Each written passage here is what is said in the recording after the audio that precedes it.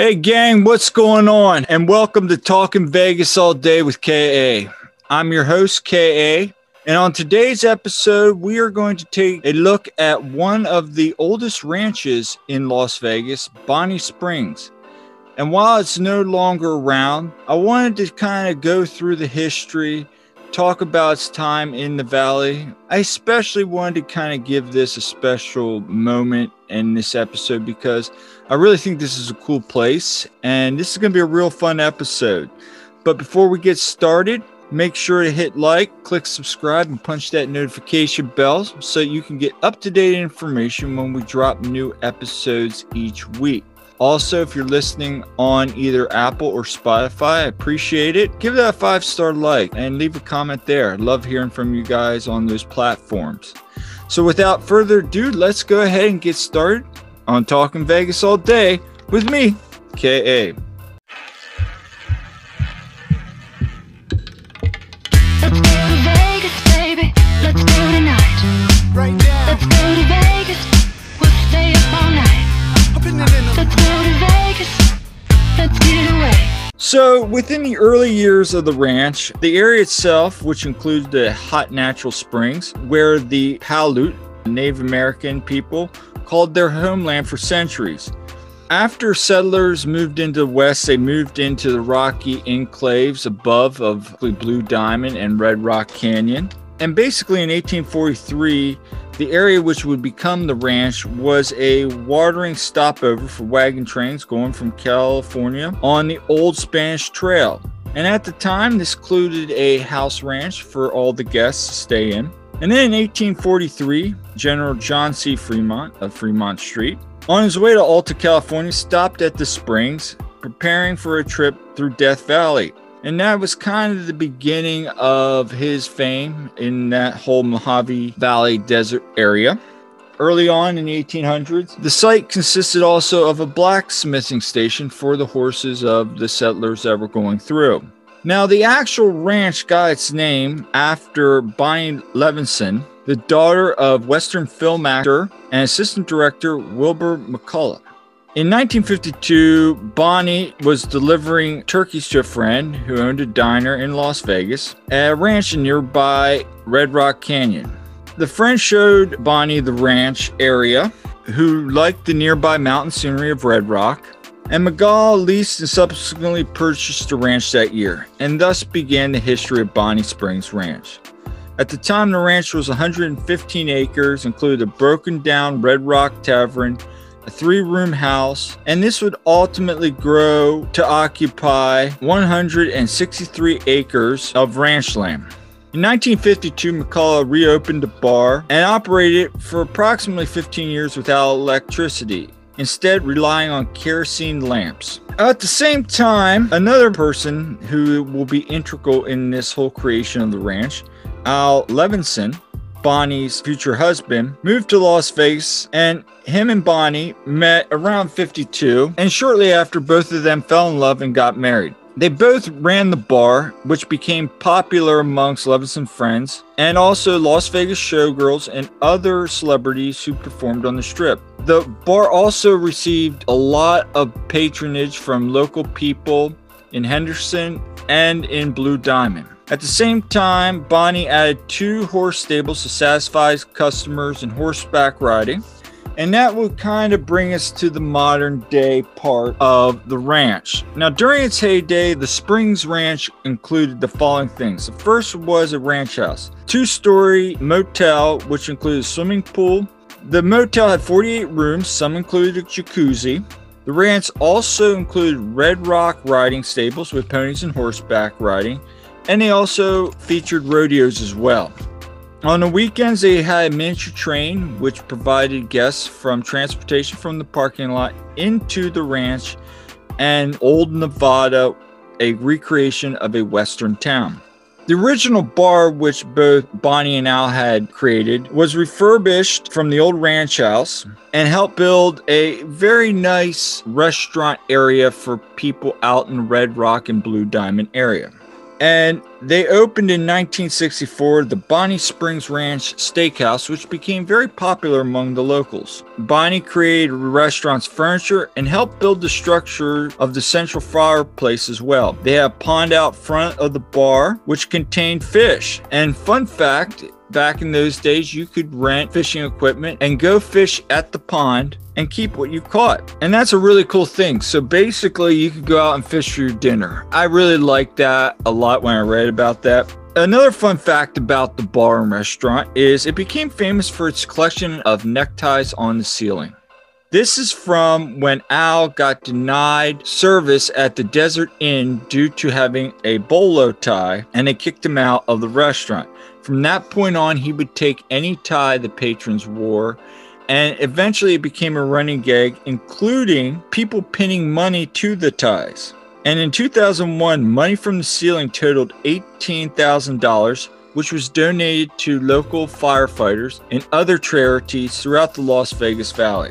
And that brings us to two other properties on the ranch during its heyday. The first was Old Nevada, which cost roughly $800,000 to create, and was an old western town. It had a restored 1881 horse-drawn carriage to provide transportation around town, miner's restaurant, miniature steam train, a casino, and would feature daily shootouts between lawmen and gunmen, and followed by a hanging at the end of the day.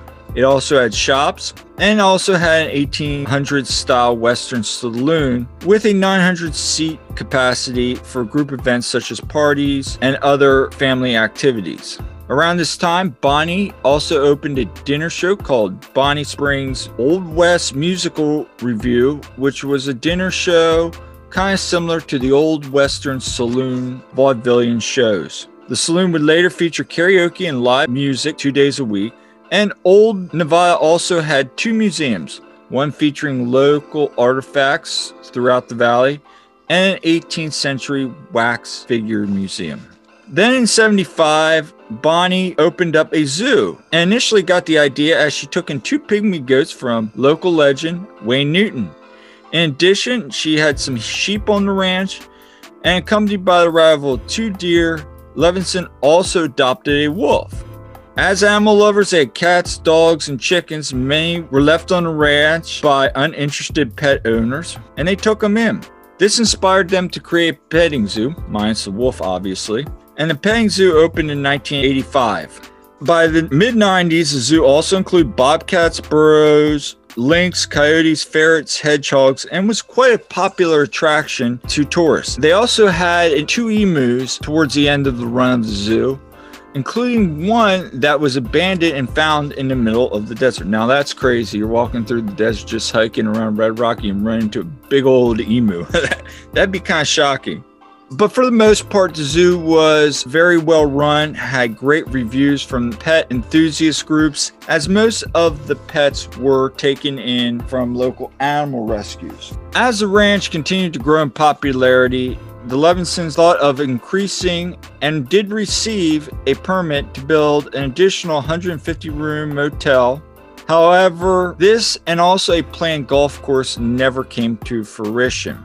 After the death of Al in '94, the Levinsons' children took over operation of the ranch, and at 2004, the ranch averaged 8,000 visitors during the holiday weeks, such as spring break and Memorial Day. So it was really quite popular. And this was how the ranch would continue to operate. And while there were times where they were considering expanding, nothing ever came to fruition. Following Bonnie's death in 2007, the kids took over operations of the ranch. Now, before we go on any further, just a fun few things. As you guys know, Kay loves paranormal.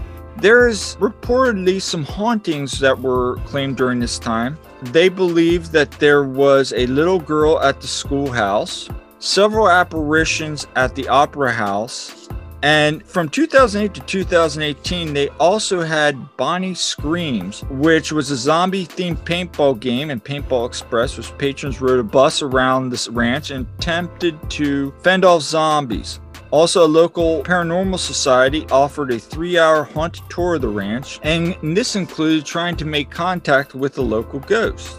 The schoolgirl, as well as a finical old gentleman, were the two main haunts of the property, although it was agreed that there were more than one ghost on this property. However, the finicky old gentleman was particularly popular as he did not like disturbances from the guests and would make himself known on frequent occasions. However, he was described as being nonviolent, but he just liked to make his presence known. Then we get towards the end, and that was sale and redevelopment. So early in 2018.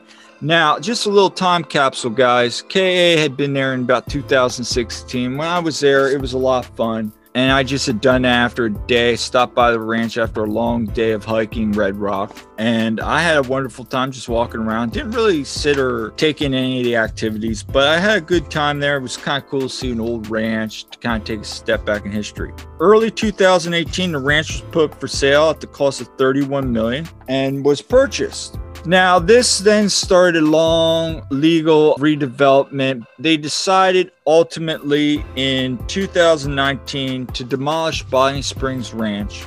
There were several petitions to save the ranch. People were trying to not have this being built, a gated community out in the middle of the desert.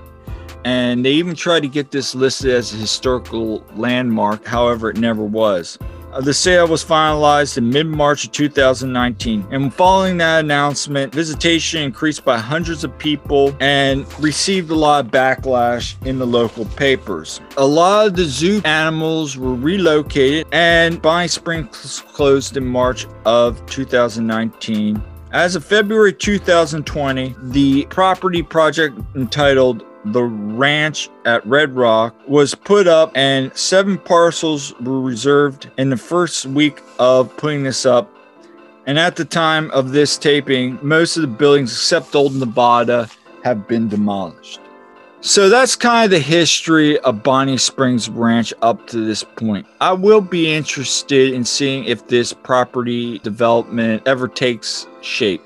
That said, it's a shame that this couldn't have been saved and you still have this around, but like anything, money talks at the end of the day. And for me personally, I hate to see these kind of things happen, because when I was there, I thought that was a cool little thing. Yeah, sure, it was a little outdated. Sure, these kind of things come and go, but that is a real shame to see that happen. I wish it was stuck around. So anyway, leave me a comment at the end of this. I'm just curious. What was your favorite moment at Bonnie Springs? Did you go? Did you not go? Were you like me, millions of times driving by there, just being like, oh, that's a ranch? Did you not even understand what it was? Because when I first went out there and I saw the thing, I thought it was an actual working ranch, not a tourist destination. So tell me some of your fond memories of Bonnie Springs. And as always, leave a comment. I hope you liked this video. I could sit here and talk for another couple hours on like the redevelopment and all that. Thanks for listening. Make sure to follow me on Twitter, Facebook, and Instagram. And again, if you're listening on the podcast, thank you for listening. And we'll see you next time on Talking Vegas All Day with KA.